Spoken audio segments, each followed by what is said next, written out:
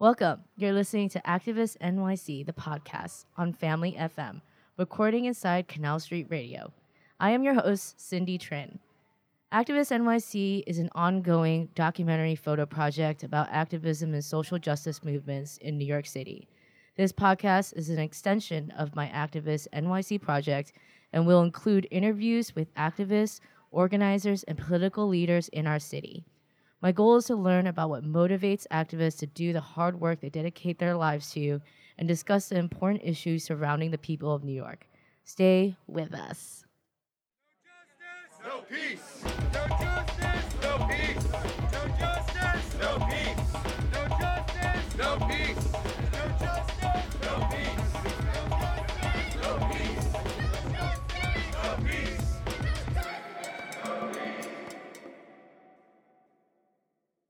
Welcome to our special Pride episode. I have two guests with me. The first is Jamie Jesperson, and later I'll be talking to Trevon Mayers from the Lesbian, Gay, Bisexual, and Transgender Community Center. But first up is Jamie Jesperson, a 25-year-old white, queer, non-binary, trans femme educator and activist based in New York City. Jamie was politicized through studying settler colonialism and trans intersex liberation at the New School, a social justice-oriented college in NYC, where they also traveled abroad to research LGBTQIA rights in Ghana, South Africa, Rwanda, Uganda, and Malta. Following graduation, Jamie started working full-time in LGBTQIA education and advocacy, with their activism featured by Gay Star News, Into, Vice, Refinery 29, and Freedom for All Americans. Jamie aspires towards a world unbound by the confines of the colonial gender binary, where trans, non-binary, and intersex people can grow to their full potential without restriction. Thank you so much, Jamie, for being here. Welcome. Thank you for having me. I love your outfit, and I love your look. I'm obsessed with it. I'm sorry I don't look so great myself today. No. I love it. I love the Adidas the sports weather, look. The weather is so bad now. It's unpredictable. It's it so looks humid cold, and gross. but it's I can't warm. stand it. But you look great. Thank you. I just want everybody listening to know that. So Jamie, this is my first time meeting you. Yes. I'm really excited for you to be here. Thank you so much for coming on and Of course. being here during Pride Month. And I want to know more about you because I don't know you at all. So tell me, where are you from? Where did you grow up? And what was your family like? So I'm originally from a pretty small conservative religious town in Southern California. I did not know California was actually seen as this epicenter or safe haven of liberal politics until I moved away at 18. I lived in a very kind of closed off community in Southern California. Oh, I'm from Orange County. Yeah, Riverside. Yeah. Oh, wait, I went to UC Riverside. What? Yeah. I lived off what was the stop? The freeway stop. I don't remember. I don't remember either. That's fine. I've repressed those times out of my mind. Oof. Yeah, Riverside and Orange County are so conservative, and no one talks about it. I would say Riverside, though, are the working class conservatives, too, so it's a whole other layer of complexity. But yeah, I grew up there. My family was also Mormon. I grew up in a very religious Mormon family and was Mormon myself until I was 18 and moved to New York. And on the concept of or topic of activism, some of my first activist actions, some of my first demonstrations were with the Mormon Church as a teenager when I was staunchly against equal marriage. So we've taken a pretty quick 180 since then. Wow. I mean, yeah, that is a huge 180. I mean, and do you and was that because of just being with your family? You just felt like you needed to side with them or the side of the church, or I mean, why? I mean, it was pure indoctrination. I think, and my family is still Mormon. I have so many people I love who are Mormon, and I wouldn't fault the church in its entirety, but I will say its culture does not foster critical thinking. They really value trusting in the Lord and believing that things happen for a reason. And so you truly just follow the old white men who are in charge of the church telling you what to believe. So at that time, I hadn't thought of I haven't really thought through the issue specifically of equal marriage. I don't know if you were living in California at the time of Prop 8 in 2008. I was. Yeah. Yep. I was a freshman in high school. Yeah, that was rough. Yeah, that's really rough. I mean, because, like, you're a teenager and trying to figure yourself out, right? So is that when did you know that you were trans, or, you know, what, like, when did you start feeling like something wasn't the same about you versus the heterosexual norm in our society? Yes. And I would say a cisgender heterosexual norm too. So like heteronormativity has to do with sexuality, and then we also have the norm around gender. So like cisnormativity is a term people use to talk about the gender binary and gender stereotypes and expectations. But at that time, due to like the level of indoctrination under which I was living, I had only known the words that people had called me, and so growing up, that was like fag, femme, sissy boy, and gay. So gay was the first, what I would consider queer marker that I tagged onto at 16, so about a year after I was participating in those protests and pickets on the side of the road. And so I claimed gay first to talk about my sexuality, but I remember like the day, the week, the month that I came out, still feeling something kind of like churning in my stomach, feeling like that wasn't the full story, that I wasn't yet fully authentic. I'd felt better and more open and more true to myself, but there was something that was a disconnect. And it wasn't until New York City I realized that was my gender. And you, like, growing up in a Mormon family, I mean, was it really difficult to talk to your family about this? I can imagine, right? Yeah, I am so privileged, so fortunate to have the family I had. The Mormon religion among LGBTQIA plus or queer and trans youth has one of the highest suicide rates in the country. Specifically like within the context of Utah. So not only was I not in Utah, I was in another state exposed to other cultures and people, but my parents are truly amazing. They've always parented and taught us and operated through love, unconditional love in every capacity. And so it was still extremely difficult to come out. It took me several years. I think I knew when I was a young child, but then I really knew when I was like 11 or 12 as puberty kicked in, and I was like, oh, fuck, this is not right. Puberty is always usually that first like stage when you start really kind of figuring out like what kind of person you are, you know, and so you were fortunate enough to have like a caring, understanding family. I wouldn't say from the beginning. I have an older sister whom I love both of my older sisters so much. They're amazing. To this day, they will beat up anyone who says anything about me. I know I can rely on them. But as a teenager, my oldest sister, Lauren, loved Ellen DeGeneres, always had gay best friends, was always watching like MTV, things that were really subversive in our Mormon culture, and actually left the Mormon church at a young age too, one of the reasons being on its stance on homosexuality and equal marriage. So I knew I could confide in her. She wasn't living at home at the time, and so I was just with my parents. My dad has a gay brother, so he had some experience, although my mom was a little more hesitant. Not that she didn't believe me or didn't support me, but that she didn't even, I don't think she could conceptualize what my life would be, one, outside of the church, but two, outside of a heteronormative marriage.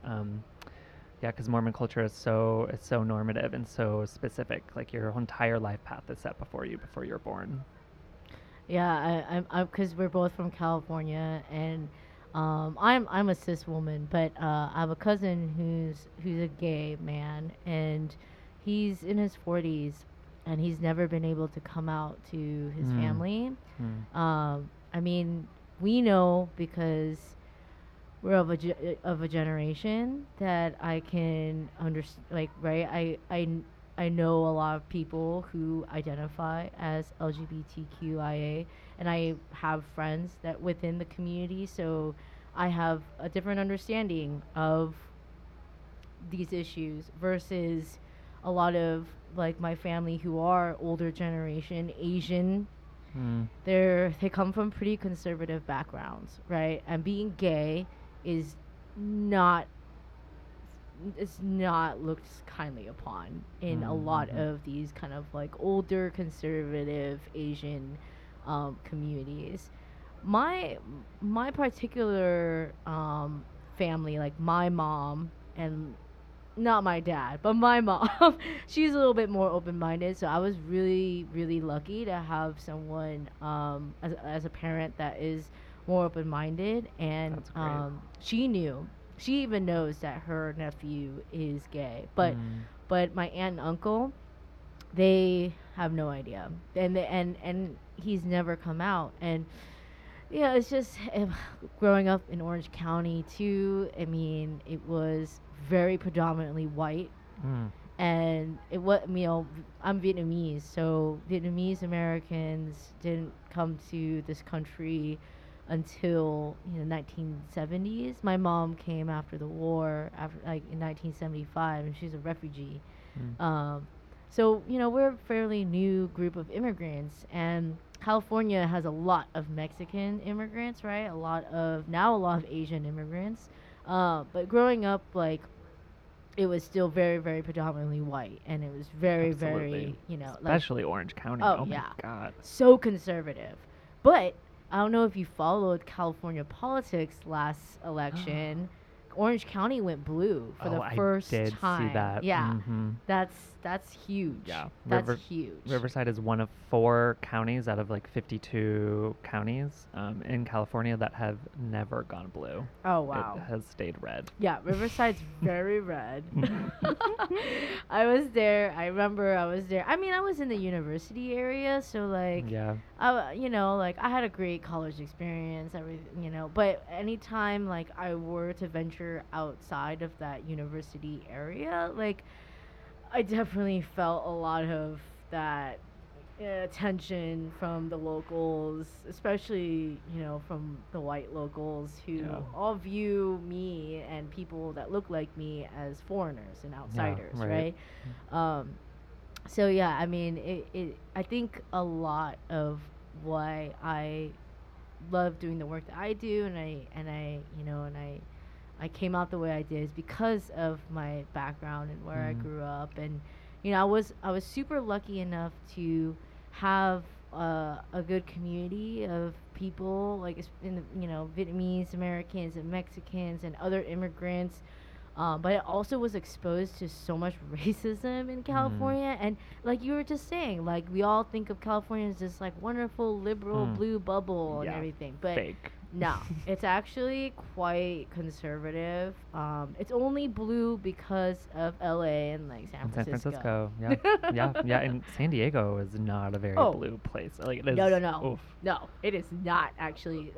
My partner, he's from San Diego, and he told me so many horrible stories of like what he went through because he's like a small Asian guy. So, there's just a lot of racism towards him because of his smaller stature. People always wanted to pick on him, and because he's Asian, like they would constantly say racist names to him. And it's funny how like we all view like California or New York, right, as these liberal bubbles where racism would never be seen, or homophobia or transphobia would never be seen. But actually, I see it a lot. Have you Everywhere. seen it here in New York? Yes, absolutely. I think, there are so many different neighborhoods, so many different communities, languages, cultures, kind of shoved into a tiny space.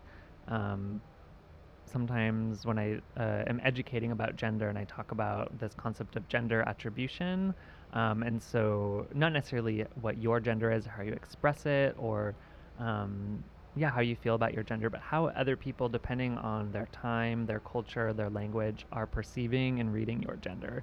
I talk about how I pass at least 500 strangers from the time I exit my apartment in Brooklyn and I make it to the front door of my work in Lower Manhattan every morning. And so I think the just concentration of people and ideologies, even if it is majority or more than half progressive or liberal, you will always run into someone. You will always get bad looks, scoffs, etc. There was a lot there. I mean, I remember instances of anti-gay violence happening in New York. You know, a lot of. I remember the stories in the news about people getting beaten. You know, and you think that in a city that is supposed to be so welcoming, right, to the LGBTQIA community, that this wouldn't happen here. But I mean, it does, and this is a good kind of segue into like my next question about, what I want to talk about with all the recent violence against trans people all over the country, right, and especially trans Black women. Yes. And you know, there's a lot of deep-seated hate and a lot of deep-seated ignorance, right, when it comes to trans folk, and especially when it comes to trans Black people, because there's already such a anti-Black sentiment in this country, and top it all off with anti-trans, anti-gay, like homophobic and transphobic like feelings that this country has. I mean, that's just a double whammy right there. And we're seeing like record numbers of people getting killed and hurt, and this is so alarming, right? And I want to know, like, what can we do? What can we do about this? Like, is there anything we can do? And in your work as an educator and a teacher, like, what do you tell people when we are forced to confront these difficult issues? Yeah, I think history is a really critical tool for us to use in analyzing and understanding and trying to move past these issues. I think a huge problem we have contemporarily and even in the last few decades is that we continue to strive for liberation or equal rights or inclusion, whatever it may be, of LGBTQIA plus people as a single issue problem, as if LGBTQIA people aren't also people of color, aren't also Black, aren't also undocumented, aren't also sex workers, aren't also living in poverty. And so if we look back at like the origins of what we now know as the modern LGBTQIA plus global movement of Stonewall and the Compton's cafeteria riots in San Francisco, Stonewall being in 1969, we see some of the greatest leaders, the most kind of venerated right now, by whether that be through the kind of commodification of their stories by large LGBTQIA plus organizations, are Marsha P. Johnson and Sylvia Rivera, two trans women of color. Yeah. And I feel like because history is always whitewashed, those two are always just like forgotten and not talked about enough, right? In a way, they are being elevated a lot for people to kind of like purport their wokeness, like, oh, I can name two trans women of color, but they're not talking about Miss Major Griffin Gracie. They're not talking about all of the other queer and trans people of color, mainly like queer and trans femmes and women who are part of the Compton's cafeteria riots, who started Stonewall. But if we go back to like the roadmap that they set for us for activism, what they were fighting for from the beginning, when throwing those first bricks at Stonewall, those first cocktails, like smashing police car windows with their heels, they were fighting against, first and foremost, police violence. They were fighting against the criminalization of sex work. They were fighting against like the stark realities of homelessness and violence that LGBTQ young people, especially LGBTQIA plus young people, were facing at that time. They were street kids. They were engaged in sex work. They were part of those communities that that we still see, 50 years later, we're celebrating this 50th anniversary. We still don't see centered in national narratives of LGBTQIA plus equality or rights. We're not talking about sex work. We're not talking about homelessness enough. We're not talking about Black trans women enough, who are being murdered at such dangerous rates. I don't know if there is an increase. I think it has always been bad. I just think some people are finally paying attention for the first time, or these are finally reaching media outlets that are mainstream and people are able to access and learn from. A lot like police brutality in this country, right? Yeah, I mean, this has been happening. It's the beginning. It's been happening for the longest time, and so it's only now with technology that we're able to see it happening. Well, some of us have seen it forever. Some of us have lived it, right? It's those of us in positions of privilege who needed that to believe that it was happening or to learn about it. Right. But even with like the video footage and even with like this all the proof that this is happening, this has been happening, it feels like nothing is ever done about it. Yeah, I mean, the state evolves mechanisms of surveillance and denial of namely like white supremacist violence and queer and transphobia. They're able to kind of like evolve with the system. The second police cameras came out, they came up with new technologies and mechanisms to deny that footage or to eliminate that footage or create ways that people can't access that footage. They're always really adapting in order to stay on top and resist any form of rebellion or resistance. Yeah. It just really is just so disheartening, and it's just like it's sometimes I feel like, what can we do about it? And I feel like the only way that I can contribute and and do something that I feel is going to be having an impact is the work that I'm doing now. And it's telling stories, it's sharing with people, trying to educate people as much as possible. And that kind of like, I want to ask you more about your role as an educator and a teacher. How did you get involved in teaching and education? Because I mean, education is so important, but we place no value on it. Well, yeah, there's a reason. There's a reason. So how did you get involved with teaching, and what made you want to be a teacher? Yeah. I grew up with parents as teachers. My mom ran a preschool out of our garage. My dad taught almost every grade of elementary school, now works in a school district. Now my mom works in special education. My older sister is an English teacher. And so education as a form of work and labor and also just passion has been deeply rooted in my family for a long time. So I've always been a part of that kind of work. Coming out of undergrad, I found myself with a very nebulous global studies liberal arts degree, which I appreciate so much due to like the knowledge I was able to acquire and the people I was able to be around and learn from. But I also came out of college with so much rage and anger, finally learning about systems of oppression, systems and structures of oppression and violence that I have been affected by or been contributing to my entire life, feelings that I've had forever that I've never been able to name and really articulate. But I feel like I received that education, did some organizing, and grew as an activist or an organizer in college, and then was pushed out and was just kind of like left to see the world. Since then, I've decided that I think my greatest, considering my skills that I believe I have and I've had the opportunity to develop, I think education is so key. Intra-community education, educating other LGBTQIA+ people, also being someone who tries to educate myself on racial justice and help bring other white people through that process too, because it is such a process and also requires so much labor that so many people should not have to hold when they're also facing those systems and structures and experiences in their everyday life.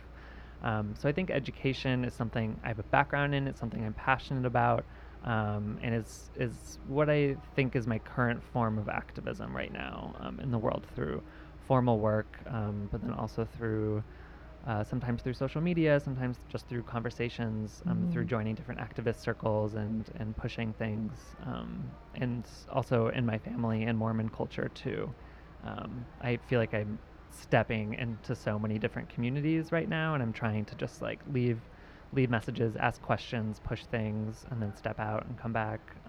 Yeah.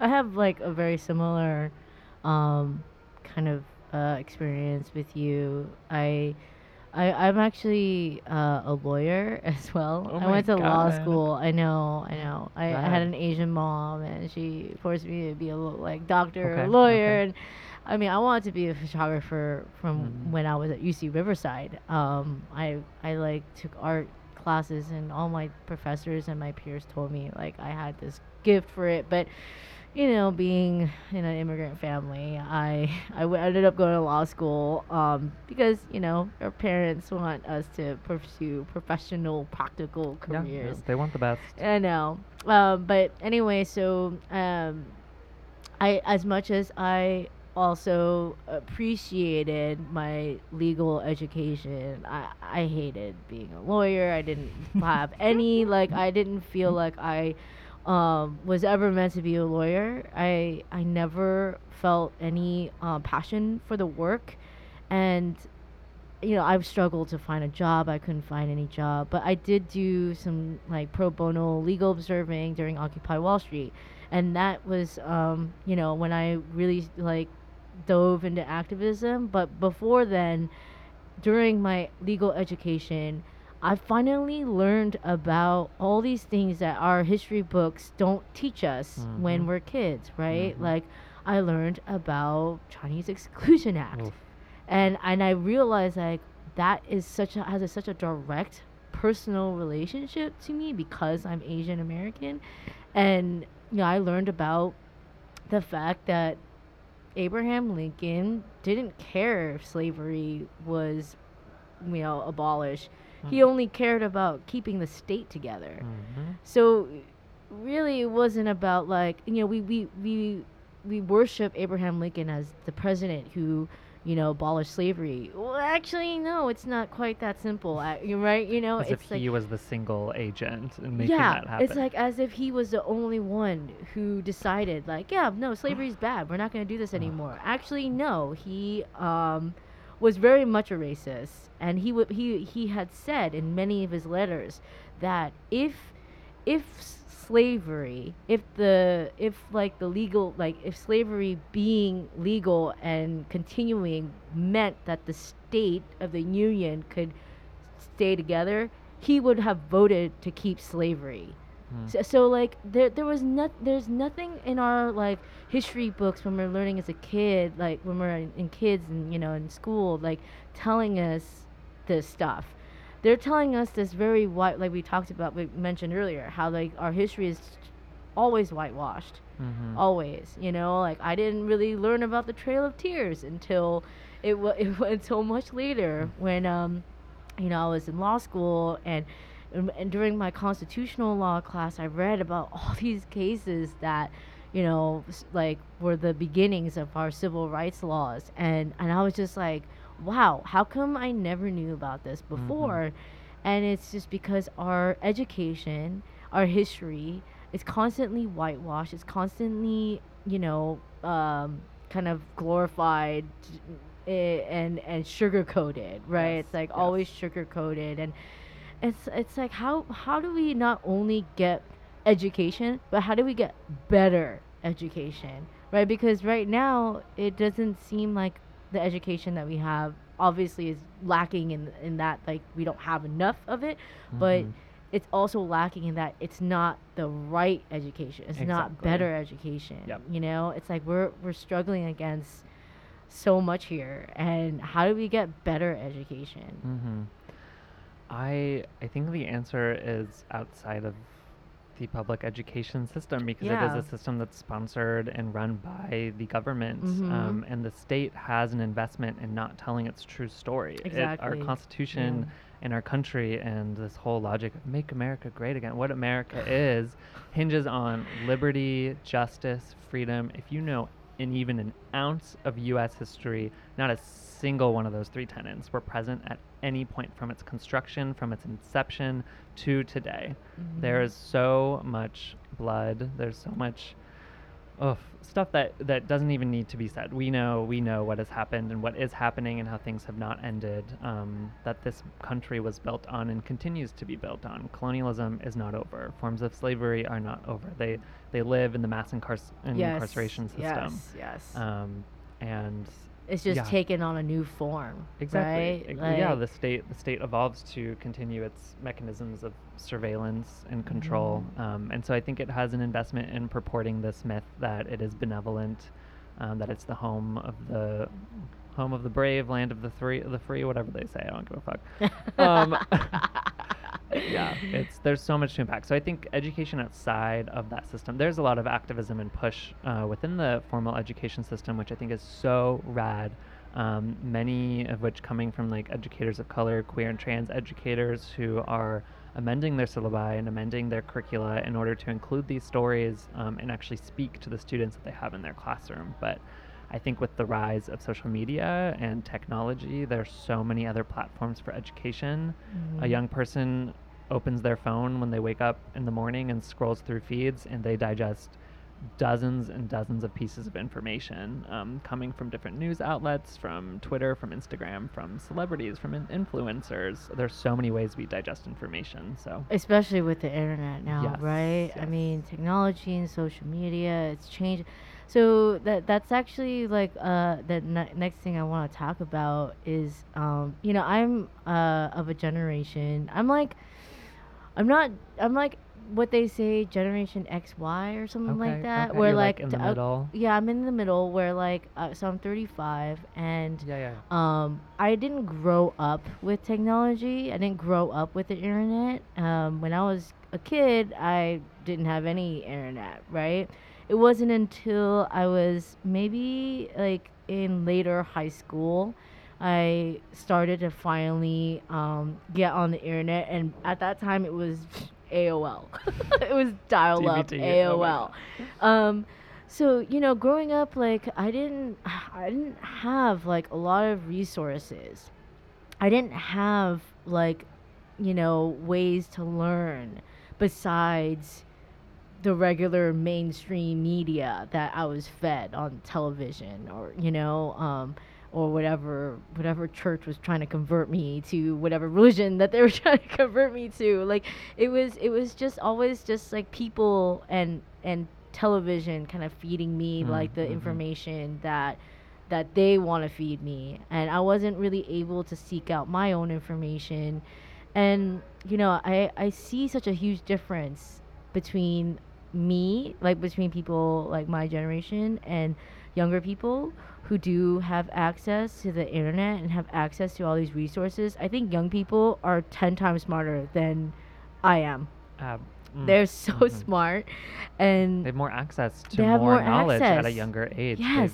They've digested so much. And a lot of habits that I grew up with, I'm trying to fix, right? Like, so I really want to get into talking about vocabulary with you because when I was young, like growing up in Southern California, Orange County especially, very kind of like I was kind of in that whole surfer culture, and I say dude, and I say man, and I say you guys all the time. Like I'm still like constantly like trying to remember like, okay, I need to rethink my vocabulary and try to change my habits of saying you guys, even though I still say it because it's just like a force of habit. But when I'm around when I'm around people that I'm meeting for the first time, or I don't know what their gender is, I am trying to consciously think about like, okay, use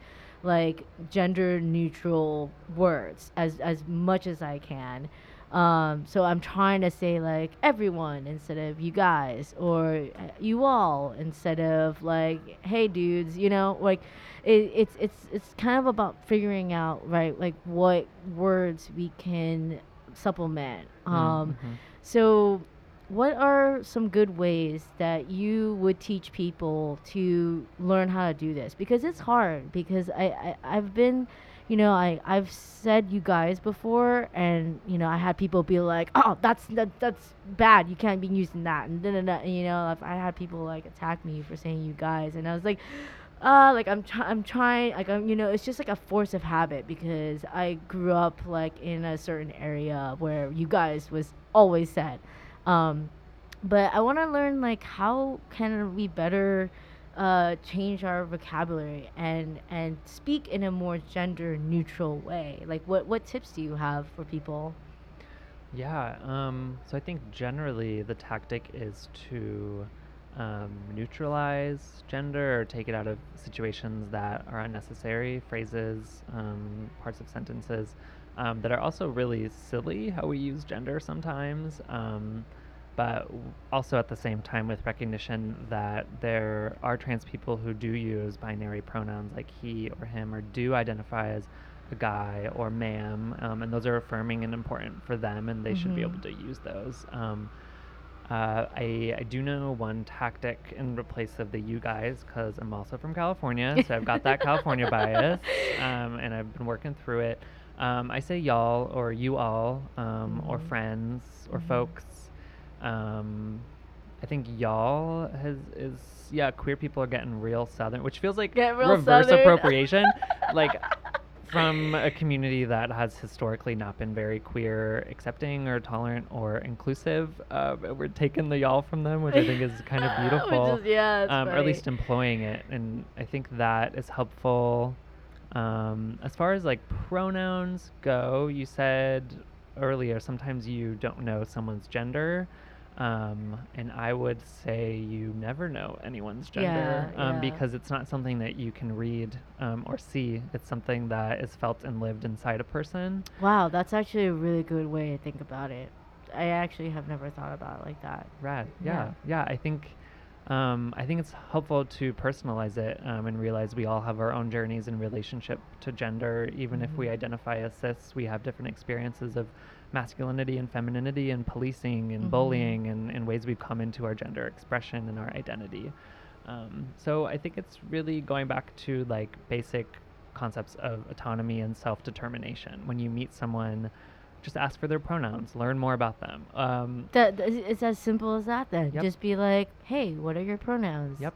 It'll take like 2 seconds to ask and answer, right? Yep. And if it's a scenario where you're not comfortable to do that, or you don't feel like it's the right time, you can always check their social media. People put their pronouns in social media, which is also a great move for cis people too, just to put she, her, he, him to kind of normalize the sharing of pronouns, and email signatures and your Instagram description bio and your Twitter bio. You can also talk to close friends who you know may be able to give you an answer if you don't feel like confronting. There are some trans and non-binary people who don't want to have that conversation too. So it's tricky. It's not a one-size-fits-all. I think it's going back to not making assumptions and really coming from a good place. Yeah. It really is that easy, and I think it's just this like people just feel hesitant to change, right, because of their own personal habits. And you know what I mean, you just gotta get over that, right? Yeah. Like just get over that. And I mean, if it's gonna help others feel more comfortable, like why wouldn't you just take the time to say, hey, what are your pronouns? Like it takes like a second. Right? Yeah, and it's the best way to really see someone in their full capacity and really honor them and be honored in sharing your pronouns and your identity and sharing parts of you with them. I think is a beautiful act. That is really beautiful. Yeah, that's really beautiful. And but like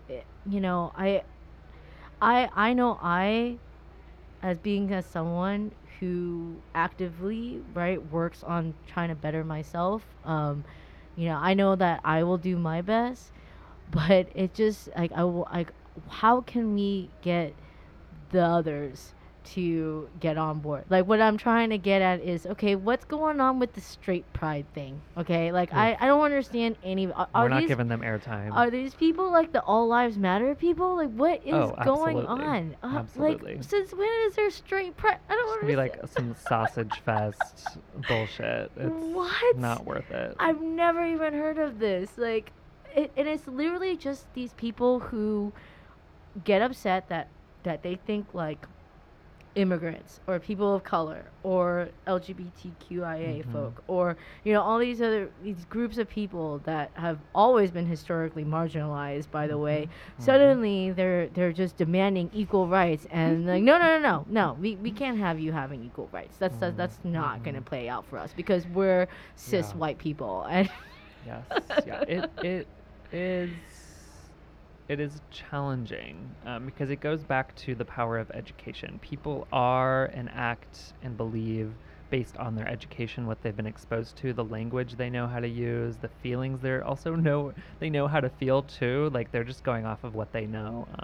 And someone who grew up very conservative and grew up homophobic, grew up transphobic before I even knew what that was.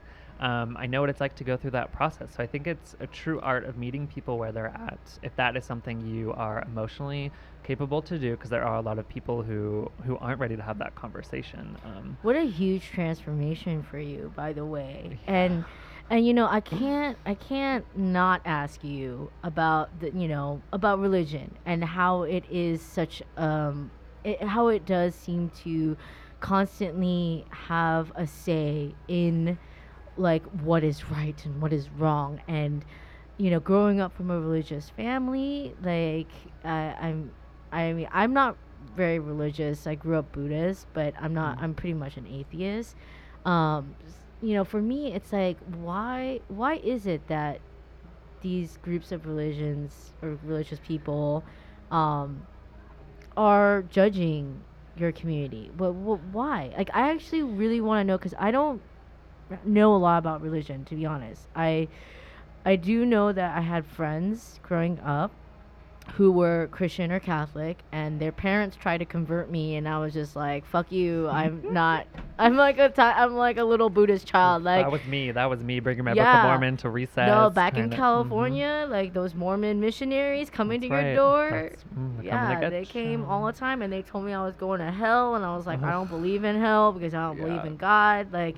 And there is always like what's that group that I hate that group. I don't even want to say their name, but there's groups of very religious people that are very, very anti-gay, very homophobic, very transphobic. Why? Oof, I mean, is it in the Bible? I mean, there are so many things in the Bible that they don't care about, such as love your neighbor, but I think, again, like history is such a useful tool in understanding these systems. And we have to think about the history of freedom of religion, which is, I believe, one of the greatest myths of the United States, of the settler state mechanism of the United States of America, is religious freedom, which was built on the actual like removal of people, the desecration of lands, the enslavement of people. If we think of people who were taken as workers of this or slaves of the state, and peoples whose land was lost, they held on to spiritualities. They had religions. They had beliefs. All of these were decimated in order to create and create domination for like Christian ideology. So I think like white supremacy, the state, patriotism is all written into like the blueprint of Christianity. So it's so deeply embedded in our country. If we think about the suppression of Islam, of Muslim religion in the United States, that purports to have freedom of religion and be all about freedom of expression. I think it all goes back to that. And queer phobia is staunchly American. America was built on the elimination of queer and two-spirit indigenous peoples and queer epistemologies across the world through imperialism. So the elimination of like queer logics and ways of being have always been tied to the process of settler colonialism and like the creation of the state, which is all about the dominance of Christianity and democracy and capitalism, and all these kind of oppressive systems that we're still seeing are in play and in dominance today. Oof. That's heavy. I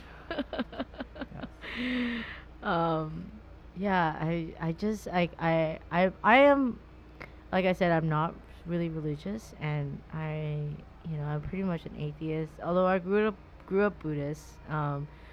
But to me, it's just it's just like leave everyone alone. Let them do whatever they want. Like why are you getting into my business? It's the same, argument with abortion, right? Like, well, why do you care what I do with my body? It's the same. Like, why do you care if I'm lesbian or gay or bisexual or trans or intersex or queer? Like, why do you care? How does it affect you? And I think it just comes back to fear. Yeah. The fear of the unknown, fear of people who aren't like you. It's the same as fear of immigrants, right? Yeah. Fear that they're dirty or criminals or rapists, like as if there aren't criminals in the White House. Exactly.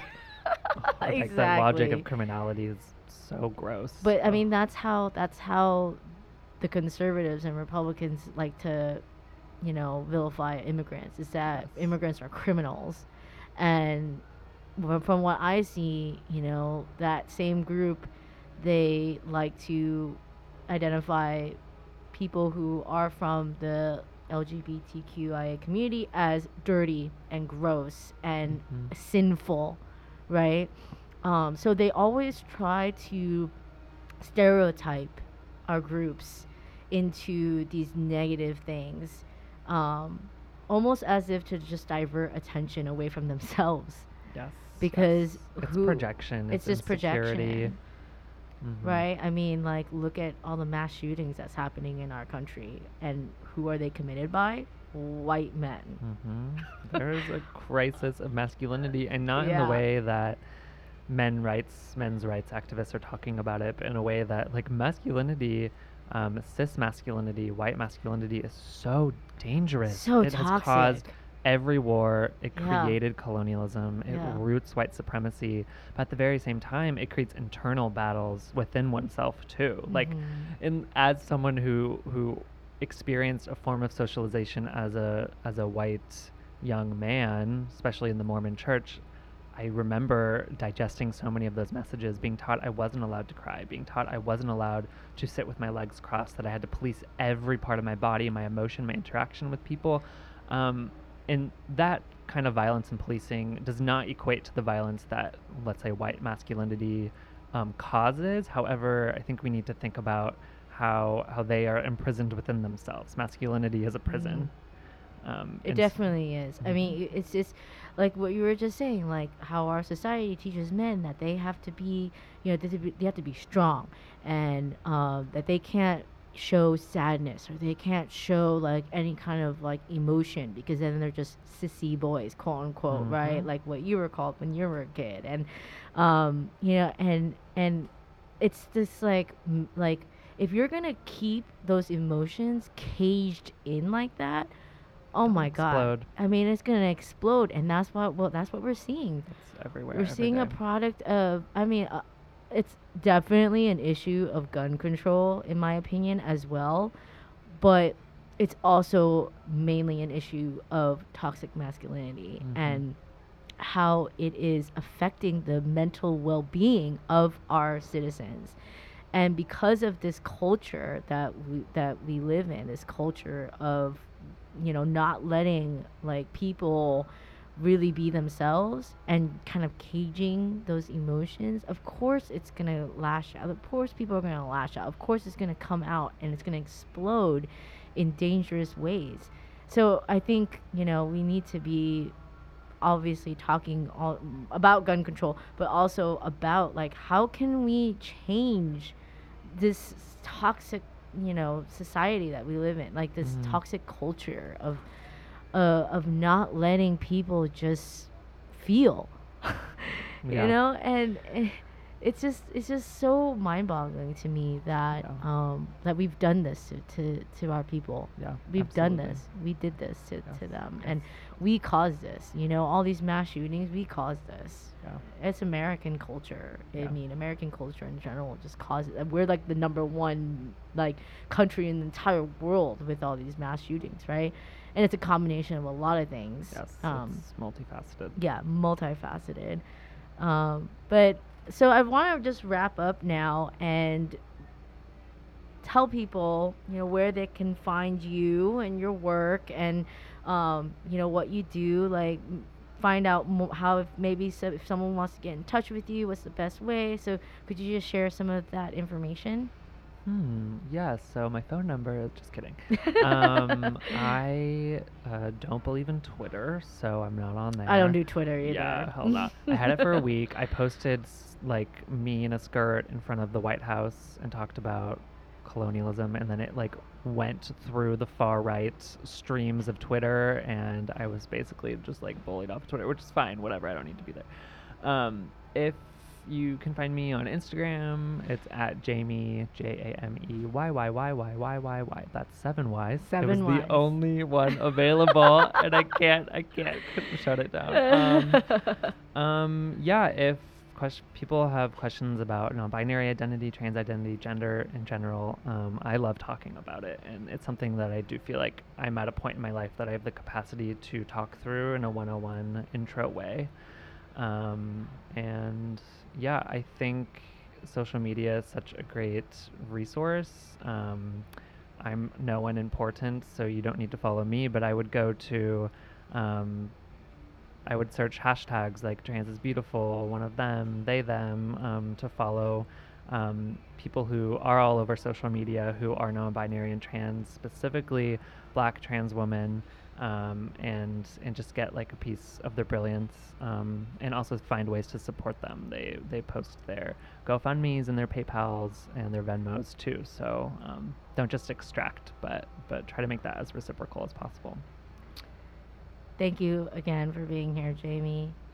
This was really, really informative, and I had a great time getting to know you and talking to you. I hope you can come back one day. Yeah, let's hang out. All right. Thank you. Thank you so much. Thanks.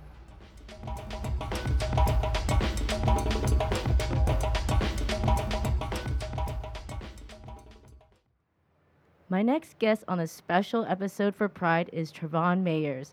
He serves as the Director of Policy and Community Outreach at the Lesbian, Gay, Bisexual, and Transgender Community Center, where he is responsible for leading the development and implementation of the advocacy program's legislative and policy objectives. Prior to joining the center, Trevon worked at Common Cause as the Assistant Director of the New York chapter, where he oversaw several issue-based advocacy campaigns, which included voting and elections, ethics in government, and civic engagement. Trevon holds a master's degree in public administration from the University of Massachusetts, Boston, and a bachelor's degree in public health and psychology, as well as a certificate in culture, health, and science from the University of Massachusetts, Amherst. Thank you so much for being here, Trevon. Welcome. Thank you for having me, Cindy.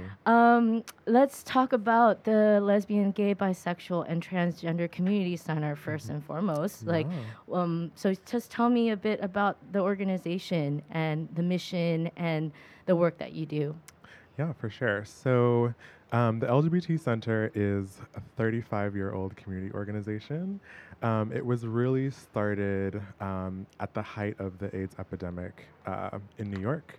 And it was created from the idea that community members really just wanted a space where they could share resources and be affirmed and be around people like themselves, and get programming that was tailored to their needs. And so today, I don't think anyone could have imagined that the center would turn into what it has turned into, in terms of just the amount of people that we're able to reach, the amount of community that we're able to engage. Every week, we see about 6,000 people come through the doors of the center. That's so amazing. Yeah, it's really exciting. And it could be anything from folks that want to come in to use a gender-affirming bathroom, or folks that come in for specific programming around substance use.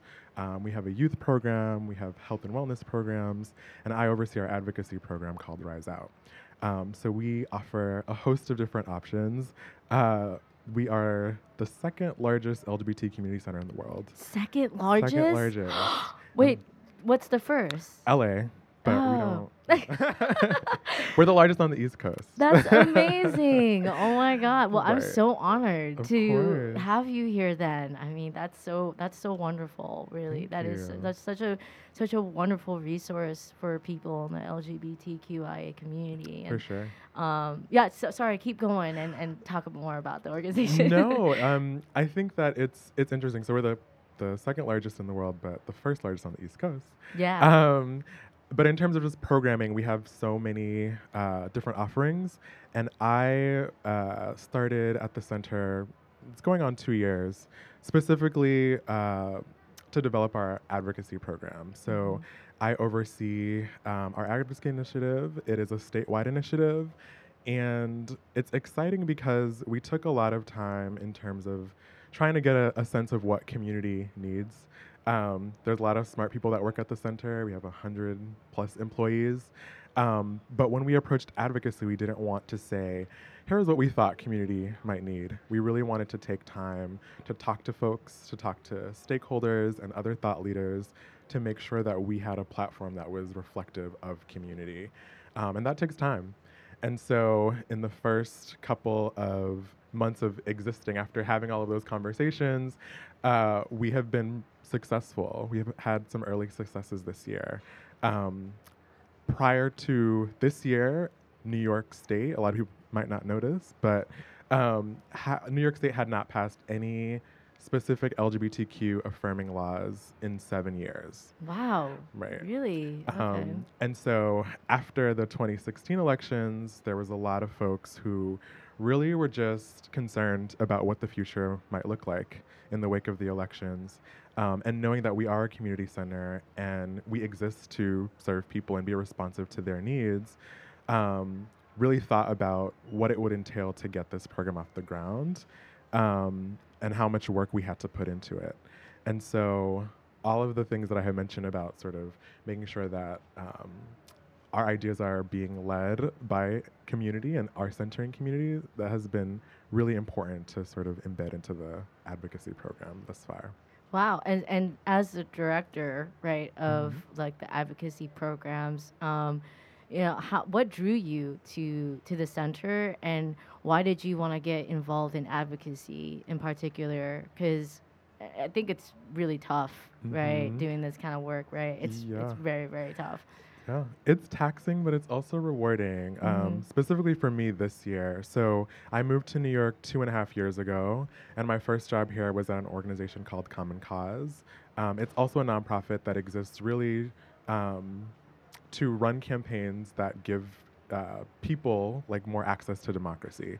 So a lot of it focuses on voting reform and voting rights and ethics in government, but a lot of advocacy work. So while I was at Common Cause, I helped start a coalition called Let New York Vote, and it was all about making sure that New York State had an early voting period.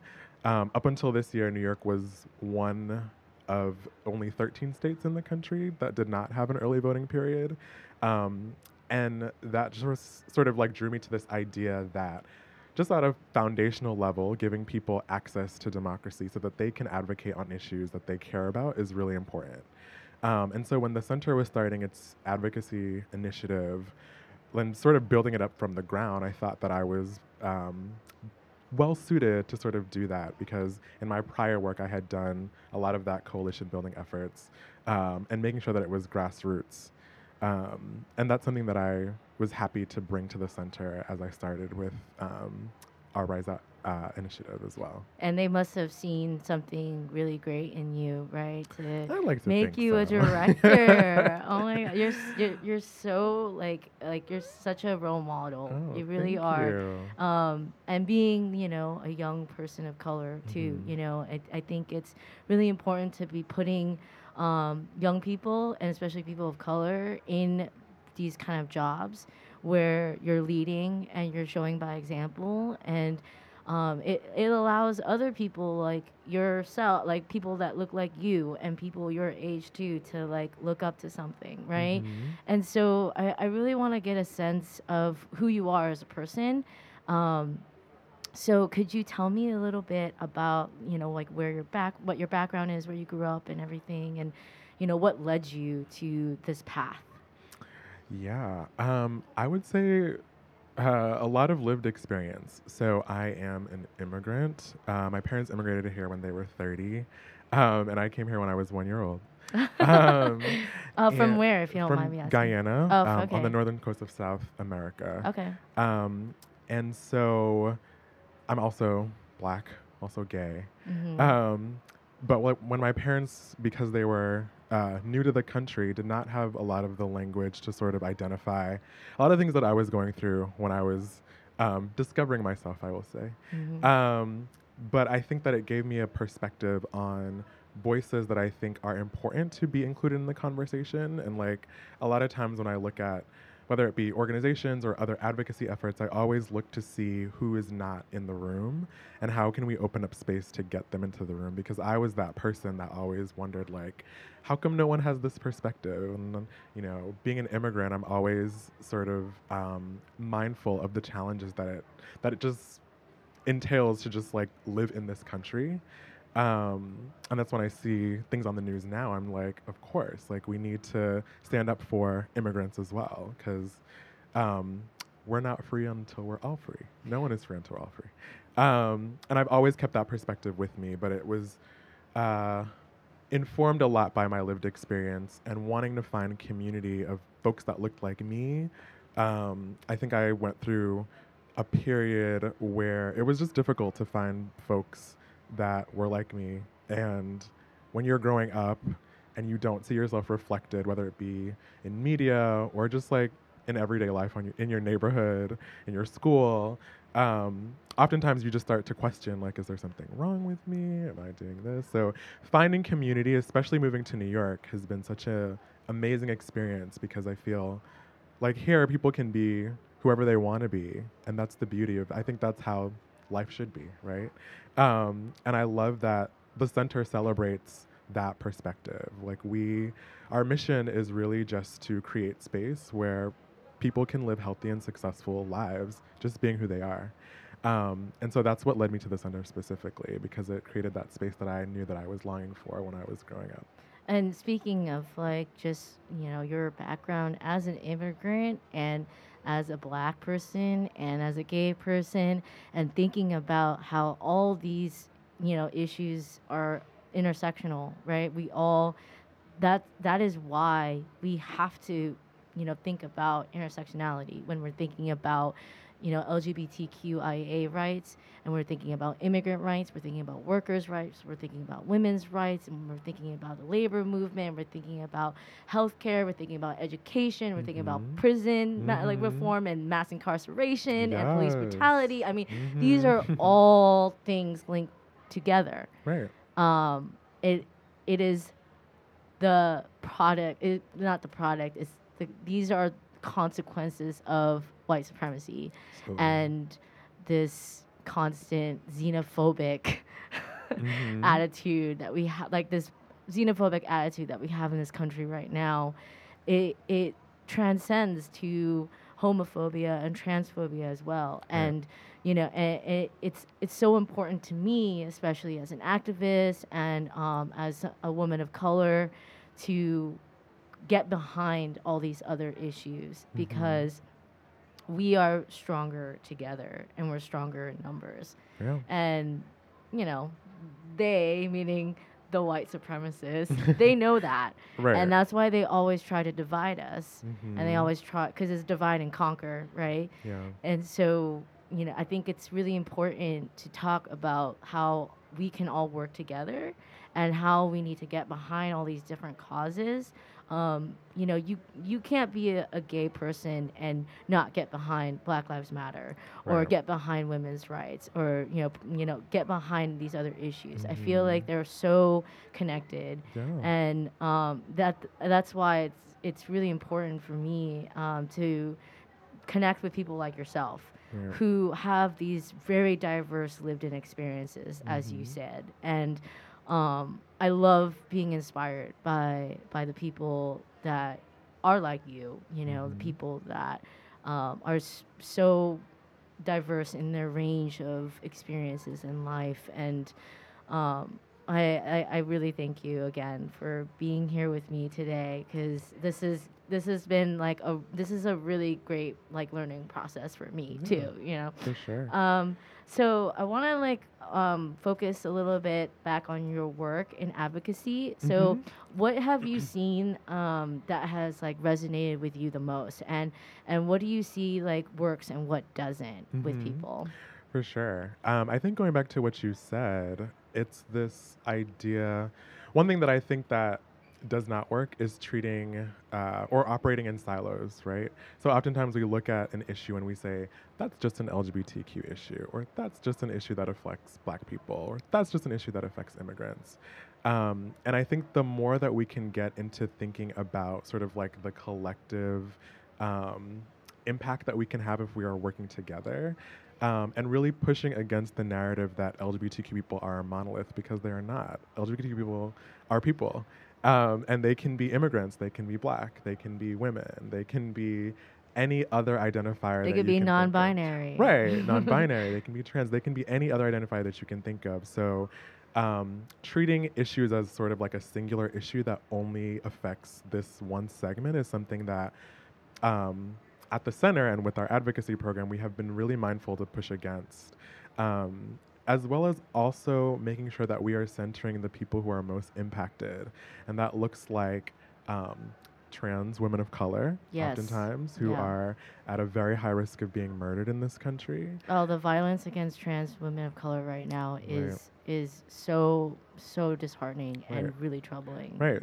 Specifically Black trans women of color. Yeah. And so every opportunity that we have to uplift and amplify those voices, I think it's important for us to take it as well. And I think that's something that I have learned just working at the center, making sure that we don't operate in silos, and also making sure that we are uplifting the folks that are most marginalized. It's really like a gift that we live in the city and there are resources like the center, you know, and we are very, very privileged, right, to have this here. But what about places that don't have the center? I mean, I'm thinking about the young LGBTQIA folk who are just learning about themselves and living in, I don't know, say Alabama or Texas or Tennessee or, you know, a lot of these conservative states that maybe aren't as friendly to the community. Right. You know, what about them? What can we do for them? So I think that it's important, like something that kind of keeps me going is remembering that everything that we do in New York, it does matter. It does set an example that other folks in other states can take. Most recently, we worked on a campaign around banning what's called the gay trans panic defense.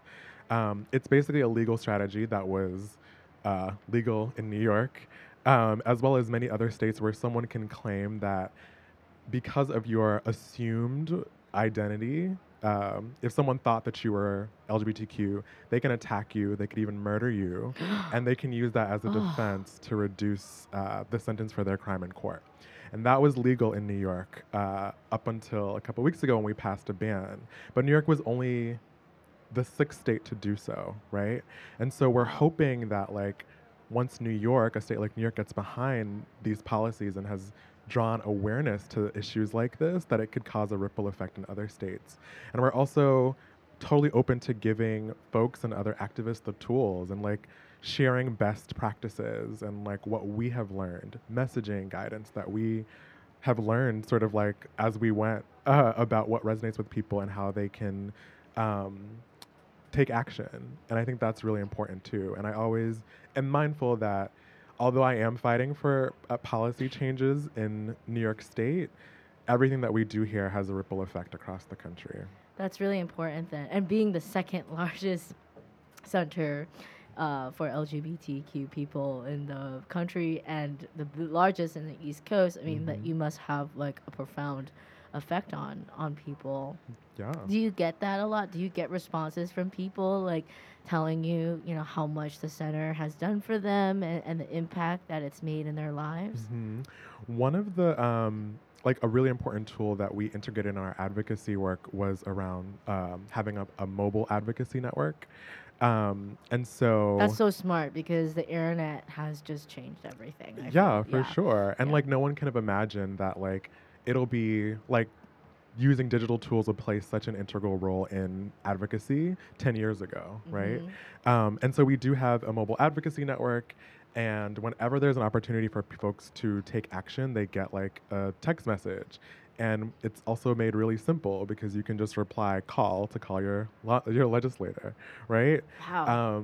And things like that has been really integral in our own advocacy efforts. But then we also receive responses, like most recently when we sent out a text that said we did it.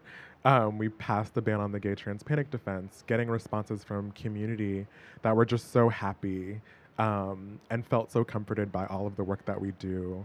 That type of response is like really what keeps me going. So yeah, we've had a lot of good responses from community, and everything that we're doing, we hope to just continue to get better at it, and learn more as we go. You know, there's always room for us to improve and to learn from folks. Definitely. And I think just having, I know for myself and like the work that I do, just knowing that I'm impacting somebody out there, I think that's what makes it all worth it, you know? Like a lot of my activism work, like it's not like I get paid for anything and I don't, I just kind of do this because I want to share stories and I want to be a person to kind of elevate others and give them a platform to tell their stories. So I think just having just any impact on somebody out there, it means the world to me. And I can only imagine for the center how much of an impact you all are making. And so that it's really important to have, resources like you, and especially for the community that a lot of people talk about how, oh, like, gay rights is, now that you all have gay marriage, it's like, oh, it's fine, y'all are fine. But that obviously there's still a lot of issues and still a lot of problems. And I want to kind of talk a little bit about that, like how they say, like, oh, President Barack Obama became president of the United States, racism is gone. Right. And it's kind of like that same sentiment of like, oh, like gay rights is like y'all can get married now, so there's no such thing as homophobia anymore, Right. which is like It's totally ridiculous. like outrageous. And then we're seeing this.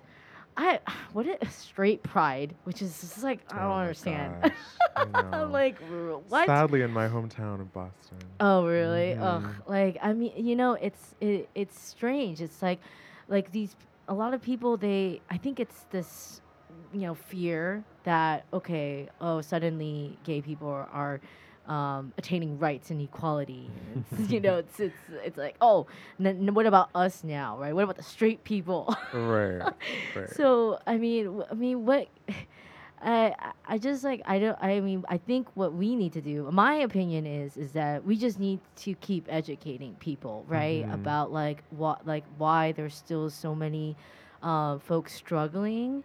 So what do you think? Like, what do you think like we can do to talk about like why it is that we still need advocacy for the LGBTQIA community. We still need to do the work. Like, just because like gay people suddenly have marriage rights, that's not the end of it, right? Right. I mean, just look around in the country that we're currently in, and every day waking up to a different attack at the federal level against community, whether it's banning trans folks from serving in the military, to implementing rules that allow healthcare providers to discriminate against people for being who they are, right? And these are things that are happening as I'm speaking. But it's funny that you say that about marriage equality, because in New York State, the last LGBTQ affirming legislation that had passed outside of this year was marriage equality. And a lot of people had that same perspective, which was, what else is there to do? And it's like there's so many other sectors of community that are being left out of conversation if you only focus on marriage, right? That's only one aspect of community need, and it does not translate to protections in other ways. So when trans people are being murdered, when there are no non-discrimination protections against discrimination for folks, like that's something that's real, that's something that's tangible, and that's something that needs to be addressed. But I think driving that narrative home has been important for us, even in New York, because people have that same perspective of community not needing anything else. And it's something that we've had to get really good at, making sure that folks know, like, actually, New York is progressive, but we still need to use our voices to make sure that we're passing affirming laws, because as we have seen, when the federal government is not sort of like on your side, the last line of defense that we have is state government, right? And so we have to make sure that our state government protections are in line with the future that we envision for all of us. And that takes work. Yeah, definitely. For sure. I mean, I'm shocked that that ban only passed like a couple weeks ago. You Yeah. said. I Yeah. mean, like New York is supposed to be like a very progressive state, right? Especially New York City is supposed to be like super welcoming, super progressive, and you know that's shocking to me. I didn't know that. Yeah. I didn't know about A that. lot of people don't, Yeah. honestly. And I can see why, right? Like, we still do kind of live in a bubble here in New York City. You do, yeah. And one of the things that we did when we started our advocacy work was talk to people upstate, downstate, and getting just input from folks saying, like, I don't even have like any affirming space that I can go to outside of a coffee shop every Thursday, right? And that's in New York State. So it's something that I try not to take for granted a lot of the times. Like, yeah, New York City is a great hub of innovation and diversity, but there's other parts just in this state alone that they don't have the same protections. They don't feel the same level of safety and comfort that we feel here. That's totally true. I went to school in upstate New York. Is a totally different place than New York City. Oh, yeah. New York City is very, very unique and a huge exception, right, to the rest of the state. I feel that way about most states in this country. You know, most of the metropolitan cities are always going to attract like diverse people and immigrants and the arts, right? People who are naturally creative and more and like kind of like open to new experiences and challenges. So I feel like the cities always attract like those, you know, people that are the little bit more like open to new experiences and welcoming to people of different backgrounds and colors and races and religions. But when I was in upstate, I mean, as an Asian woman and an Asian woman that kind of stands out a little bit, like, you know, I got like my hair, my glasses, whatever. Yeah, like I definitely was a target for a lot of people, for a lot of teasing and bullying and like just like playing out racism and playing out sexism and you know it's just and it doesn't make sense to me why it has to be this way.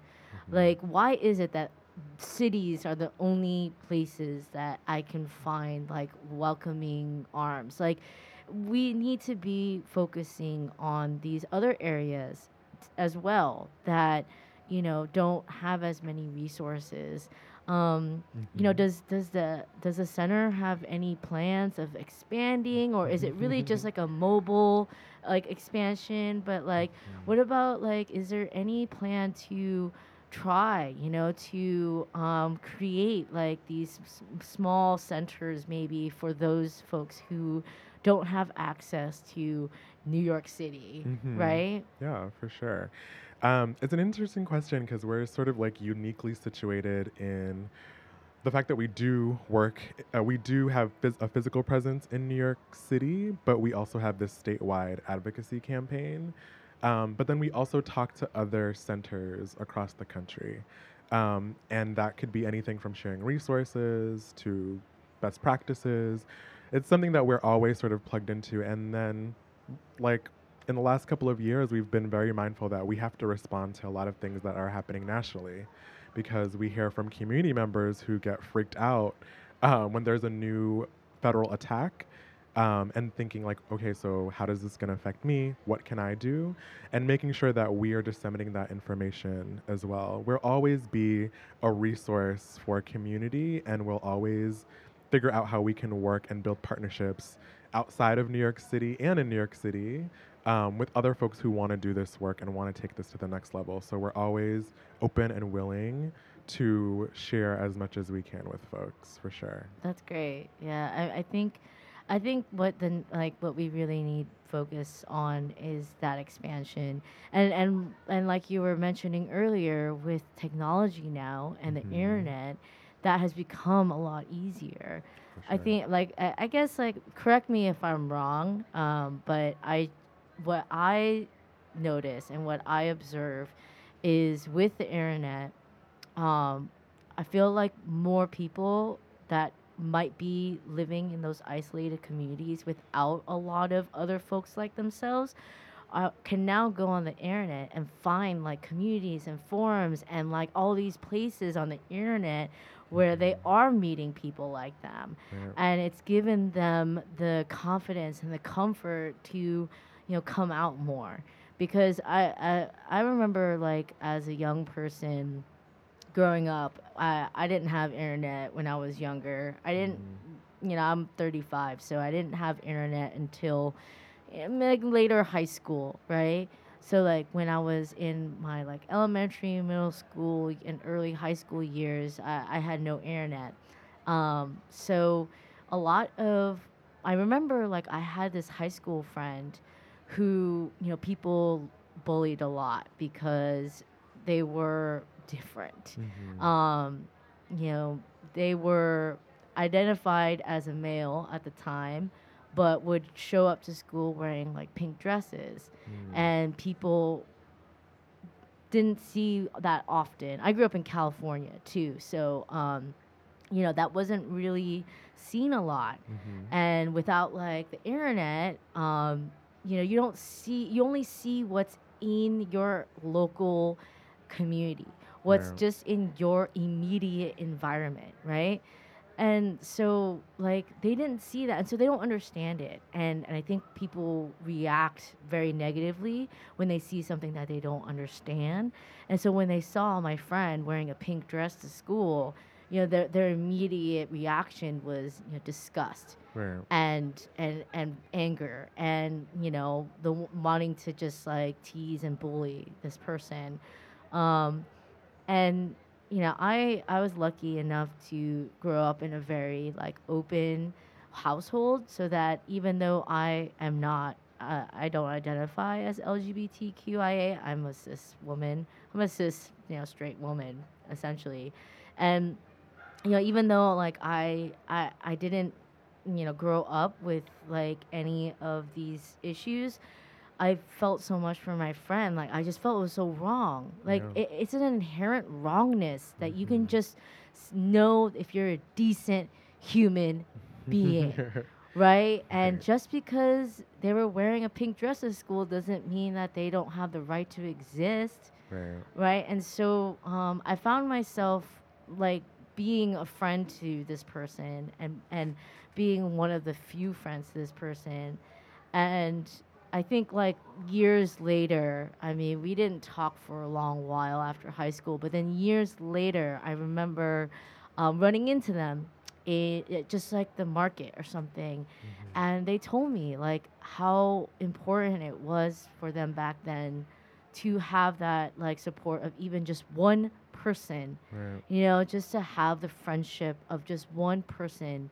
Um, and so to get back to the internet and what it's done for people, I think that just knowing that they have the support of one person out there is such a huge difference. And it means the world to someone who is going through all these, questions and frustrations. And like that's a crazy time too, being a teenager. I mean, know. you're trying to find yourself, like you have no idea who you are and like Right. what you want in life. And it's already a crazy enough time, like Right. let alone having kids like bully you for just like trying to express yourself and be who you are. And so that's why I love New York. Yeah. Because you walk around New York and you see all types of different people dressing in whatever the fuck they want. Right. And that's what I love about this city. Like, no one cares what you wear. You can wear whatever you want, and you could be yourself, express yourself in whatever ways, and that's okay here. Yeah. So yeah, I mean, I don't really have a question for you. Sorry, I'm just like rambling now. No, but thank you for being a good person. We need more people like you, Cindy. Oh, thank you, thank you. Okay, so let's talk talk about like information on where people can find more about the center, follow, contact, etc., etc.